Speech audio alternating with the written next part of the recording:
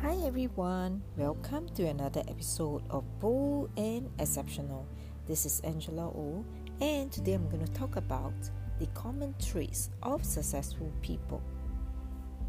I have met many people in my life, and I have noticed that there are certain common traits among those who are successful and those who are not.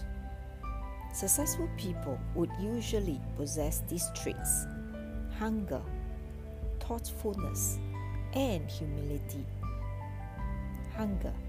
When things are not moving as planned, the individual will question how he or she can improve. Instead of adopting the attitude of whatever will be, there is a fighting spirit in them. They will make things happen rather than let things happen. Thoughtfulness.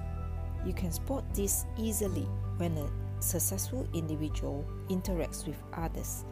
It is a crucial part of emotional quotient. There is a strong understanding of community living and a great awareness of others' feelings. The ability to empathize will be displayed. Humility.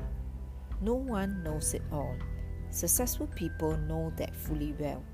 They are always keen to learn from others to complete their lack. The reverse is true. If one is arrogant, not hungry, and doesn't care for others, that will mark the end of how far one can go in life.